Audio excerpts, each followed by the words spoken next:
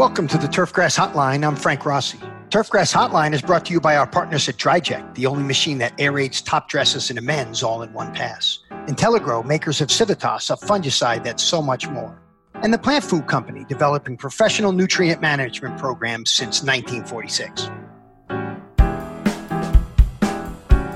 It's a typical start to the growing season in the Southeast United States, and it's filled with pathogens and stress, as Lee Butler from NC State is about to tell us. Keeping your plants healthy starts with being sure it's properly fed. And when you're thinking of feeding your plants, the Plant Food Company has cost-effective solutions to your nutrient management needs from science-based recommendations established at dozens of universities. For more information, contact your local plant food representative or go to plantfoodco.com. Welcome to the Turfgrass Hotline. Lee Butler, for the very first time, the director of the Diagnostic Lab down there at NC State University, working in a place with a long history of pathology research and extension. Really one of the great turfgrass programs in the country, Lee. So pleased that you could take some time to join us on the Turfgrass Hotline. And I'm wondering what it's been like with a very warm, wet start to the season and being closed. Normally, you'd have a good pulse on what's going on because people would be sending samples in. Did it feel weird after a long time not to have those samples to look at in the early part of the year? Thanks for having me, Frank. Yeah, it's been very strange. I went through and crunched some numbers for you. We closed on March the 16th, and then we reopened, limited reopening on May 5th. So we were closed for 7 weeks.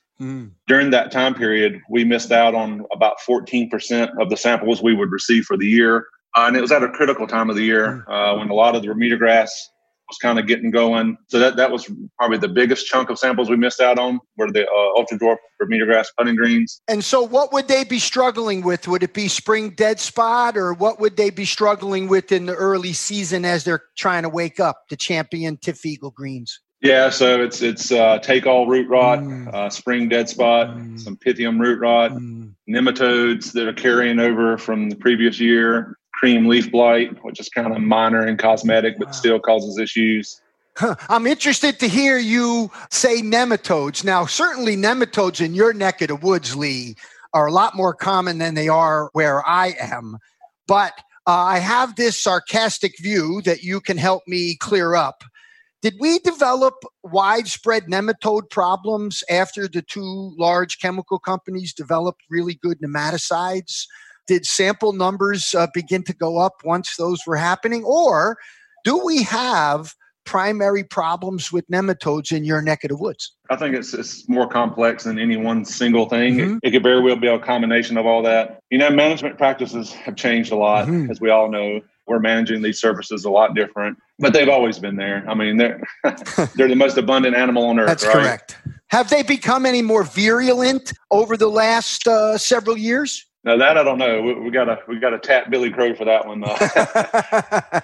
I do know that I see them more frequently. So on my end, just to be clear, we don't offer nematode assays. We're strictly disease diagnostics. However, I'll still see them, and it's obvious when root systems are severely damaged. In particular, I can see root knot nematodes because the females are attached to the roots and they're extremely easy to see. We will document those. Over the 15 years that I've been doing the diagnostics part, I've seen more and more root knot nematode samples. And the other thing is, I don't know how much of it's the change in chemistry where we've gone away from, some of the older products that we used to have that we all used to consider like nuclear bombs. That's correct. Thankfully, we have products that work pretty well now to replace those. The things have changed a lot. That's right. But what hasn't changed is the plethora of root pathogens. And you described take all and patch early on that you get in the Bermuda. You didn't get to see it. Are you starting to get samples now that are indicating to you it was widespread and now we're starting to sort of grow out of it or get a little bit better? Do you have some sort of forensic look back at those 14% of the samples to say, hey, maybe it wasn't a bad take all year because it was warm and wet? Yeah, so since we reopened on May 5th, we've received 42% of our samples for the year. So since we reopened the doors, we've been flooded with samples. It's interesting. There's been a lot of fairy ring. Now, I think part of that, if folks follow me on Twitter, the pictures of the fairy ring fungus I saw that. Joy and interest. So a lot of people were sending samples in wanting to know how deep their fairy ring is. There have been plenty of take-all root rot samples coming in. Take-all root rot in Bermuda grass is different than take-all patch in creeping bent grass. But we have seen a fair amount of those. Also, we've had a fair amount of rain this spring, and it's been kind of on the cooler side, if you will. So there's been plenty of Pythium root rot as well. And you hit the nail right on the head. I mean, when you look at our sample reports every year, people rarely send me easy stuff like dollar spot or brown patch. It's the soil-borne stuff. It's Pythium root rot. It's summer patch. It's take-all root rot. Well, and you had a very interesting. You wrote an article not long ago about Asco-whatta leaf blight, right? I mean, we're seeing these weird leaf pathogens too. We've noticed this odd resurgence in cool season turf, Lee, of red thread. Yeah. Red thread, what used to be thought of as, it's low fertility, don't worry, it'll grow out of it. I see red thread taking out large stands of grass. And so I look at you diagnostic labs as like the first responders, the early detectors, much like the pandemic. You guys see things before they become widespread. Red thread's been one of those stories. What's the story with Asco-whatta? So I don't know why it's become a thing, but I have diagnosed it a handful of times over the past several years. They do tend to be very limited, isolated cases. But there have been several times where it's pretty devastating. I mean, I've seen some severe damage to tall fescue, even on some of our mountain golf courses in western North Carolina, where they have cool season blends planted in roughs and around tee box complexes. That's right. I've seen some really severe damage. And the best part is when you say, oh, yeah, this is Asco-whatta, and their first response is Asco what? People have never heard of that one. It's like, they think I'm making it up. That's exactly right. Well, now that the weather is transitioning, bentgrass had the advantage maybe early on, and now the heat is starting to build, and no one that grows bentgrass likes the words hot and wet in the same sentence. Have you begun to see certainly the Pythium root rots, I would suspect, early, but you also have problems with a variety of other diseases on bentgrass, like anthracnose, because of the stress and the play. And one more, gasoline for the fire, they're playing golf like crazy. You're making up on samples. We got 6'ems out there with 6 carts. People are telling me every day is a tournament day. They're 200 rounds. They've never seen it like this. And so what's happening in the transition to bentgrass? Are we seeing other problems? Yeah, so you pretty much hit it all there. So it's definitely been seeing anthracnose. Pythium root rot samples are starting to roll in, but also seeing a fair amount of black layer. Ooh. It seems that people overlook that a little bit. I don't know why, but when we have these prolonged wet periods, and if your organic matter thatch layer is built up and you haven't been getting your aerification events in like you want to, and you get those anaerobic conditions, I see a lot of bentgrass samples where the root systems are just completely depleted, due to anaerobic conditions, just straight, pure abiotic. So how far down is that black layer, Lee? Because, gosh, and I know there's nothing that a superintendent likes, whether they're in Carolina, New York, Minnesota, or California, than making a hole in the ground and stuffing some sand in it. So is this unique to bentgrass greens, or does it also occur on ultra dwarf greens, the black layer problem? Yeah, we see it on all. You do. We see them on all of them. And it tends to be about an inch or two down, pretty much right where the organic matter is where when it gets real severe and you see the textbook black band. But, you don't always get that textbook black band. Sometimes the roots will be black, or you'll see like little veins of black layer. And then it's the smell. It's amazing how many samples I diagnose with my nose before I use my eyes. That's so interesting. You'd think that after all these years of all the cultivation devices and that organic layer, it would be a little bit more understandable if it maybe was past the 4-inch mark where guys are not used to really impacting. But right. I'm at a loss to understand why, are they bad mixes? Are they overgrowing the bentgrass? Is there a common thread as to why this organic matter is building up and causing this problem, Lee, that's, is as old as Lee burnt? I mean, Lee, yeah. Lee studied that in graduate school, and Lee's wearing suspenders. Yeah, I know, right? So, I mean, what is going on here, if you wouldn't mind speculating on it? I don't know. It's the ones I see the worst tend to be lower end clubs that either they can't afford to do the cultural practices like they need to, or the ownership doesn't want them doing it. I don't know. It just, they're not getting it done for whatever reason. Most places that are doing really good with their top dressing and they're getting their aerification events in, whatever that may be, whether it's pulling a core or DryJecting. Mm-hmm. We're seeing a lot of guys here in the Carolinas that are starting to do a lot of DryJecting. Yeah. We love that technique, not as disruptive, getting the sand in the ground. Yes. And so, there's no good answer for it. I do think it's growing a little bit more grass than you need, that we get this organic matter level. Right. And, here's the problem that you and I know. It's not easy to fix these root problems. I mean, if you're getting many of these root pathogens to a severe degree, wouldn't you say it's usually related to you don't have a good place to grow the roots, that the root zone is generally not functioning well? Or do you see these root problems even in well-functioning root zones? So I think it's a combination. One is the growing environment, just like you mentioned. Right. So in that rhizosphere or whatever you want to call it, that the roots are not growing optimally. The other part of that equation is, based on recent work we've done about moving the fungicide there. Yeah.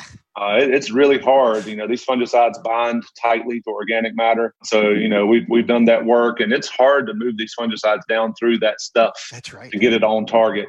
And that's a big part of it. These fungicides are fantastic. They are really good against these fungi. These companies develop fantastic products.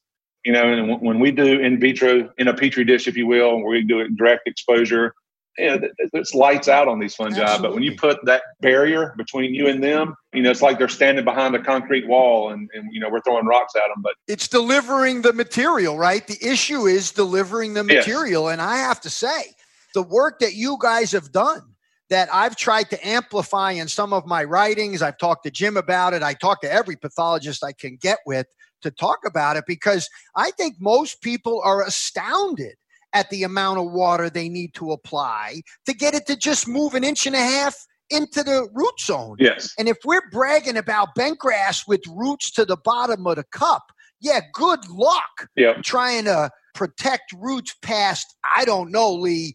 I see it difficult to protect roots regularly past 2 to 3 inches based on what I see you guys doing. What do you think? That's correct.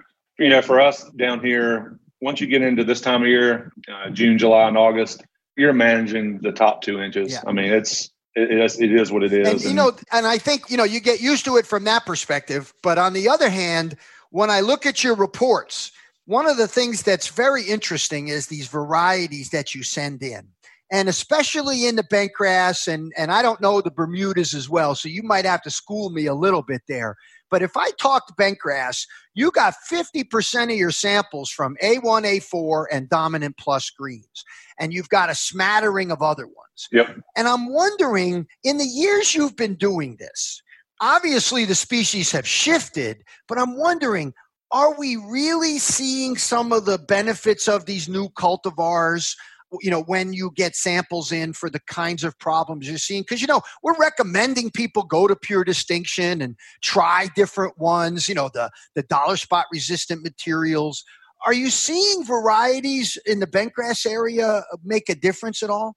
I don't think so. Now, obviously when you compare these newer ones to something like Pencross, that's completely different growth habits and canopy architecture. That's got to play a role, right? Right. And when we see that in tall fescue, Kentucky 31 is actually one of the best brown patch tolerant fescues when you compare it to the turf types. Completely different canopy structure, and I'm sure the same thing is going on with bentgrass and these different varieties, and the amount of organic matter they accumulate compared to another is different. I'm sure that all plays a role. Do you see? You're getting samples from all over the country, but I'm really fascinated. You get 81% of your samples from the Southeast, I believe, or 60% of the bentgrass samples come from the Southeast. So, people don't realize, there's elevated areas in North Carolina, upstate South Carolina. Yes. Right? So you can grow cool season grasses there. But are you seeing more ultra dwarf Bermuda grasses begin to dominate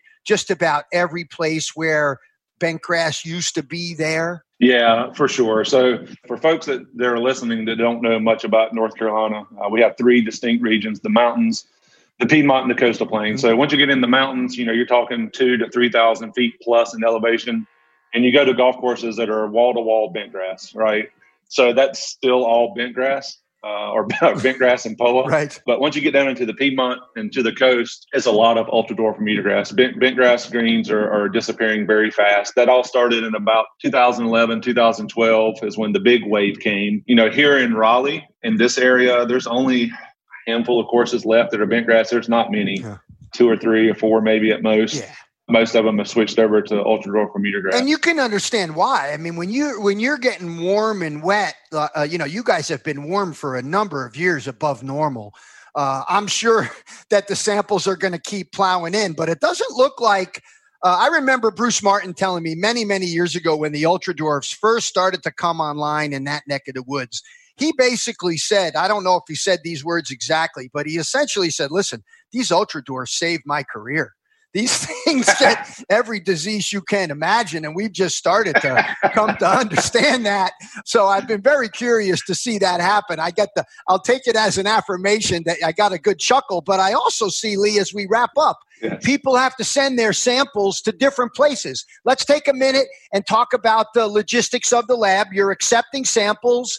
They can go to the NC Turf Pathology website for that. But why don't you just remind the viewers where they can send samples and how it's different than maybe what they've done in the past? Yeah, so just like I said, if you go to our website, everything's there. Right now, we're only accepting samples Tuesday, Wednesday, and Thursday. It's pretty easy. Everything's online. The biggest thing is we started this last year, is we now require photos with our submissions. Oh, nice. It just makes a huge difference when I can see what you see, right? And it increases accuracy a lot. Because if anybody's ever looked under a microscope, it'll scare you to death at the amount of things you see. So, diagnosing diseases is more than just looking under a microscope. Exactly right. And we preach this all the time. It's exactly right. You got to also take symptoms into account. That's exactly right. And time of year and all that stuff. But everything's there. The address is there. The other thing that we require is we do like to have a tracking number because things are still kind of wonky on campus with deliveries. So that way we can know when it was delivered, where it was delivered. And there have been some packages lost, unfortunately, but for the most part, things are making their way to us, and everything's working pretty smooth, actually, given the conditions that we're in. Yeah, and it's so great for you to take the time to chat with me, Lee. I wish you guys a lot of luck this summer with your virtual field days and all the ways we're adapting to make this work. I'm so pleased to hear you say the difference between looking under a microscope, telling you what's there, versus diagnosing a problem.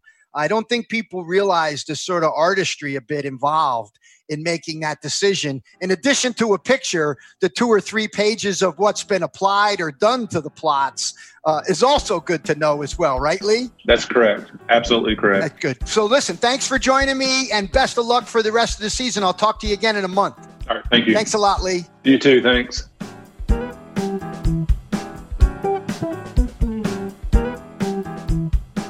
Lee Butler is a graduate of the NC State Turfgrass Management Program and manages the Turf Diagnostic Lab at NC State. And he's remaining active in the Turf Pathology Field Research Program. This allows him to work with turfgrass managers to develop effective disease management plans based on his knowledge of current disease activity and observations made in the fungicide efficacy trials. He's an active instructor in the program and researcher, as well as an extension educator in the great NC State Turfgrass team. Lee takes samples from all over, and you can get more information at turfpathology.ces.ncsu.edu.